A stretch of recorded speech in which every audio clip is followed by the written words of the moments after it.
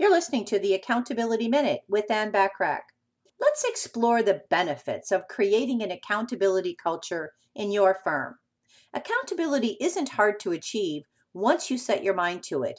It does take much more than changing your attitude to be able to create an accountability culture in any organization. That's why so few actually implement an accountability culture. There are some major benefits of accountability. For example, things like the knowledge that you can count on your employees. This reduces much of the stress you face on the job and increases your confidence and ultimate success.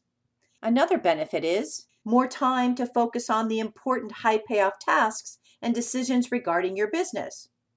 Another one is motivated employees working at their optimal productivity levels with them knowing that everyone in the firm is pulling their weight, so to speak, and not just the top few doing most of the work for the firm. Another benefit is the ability to delegate important work with confidence. And another benefit is a respectful and comfortable working environment for all the employees. Now, as you can see, creating a culture of accountability could prove to be the key to taking your business to the next level. It is an integral part to the success of your business. So make a decision to create a culture of accountability in your firm.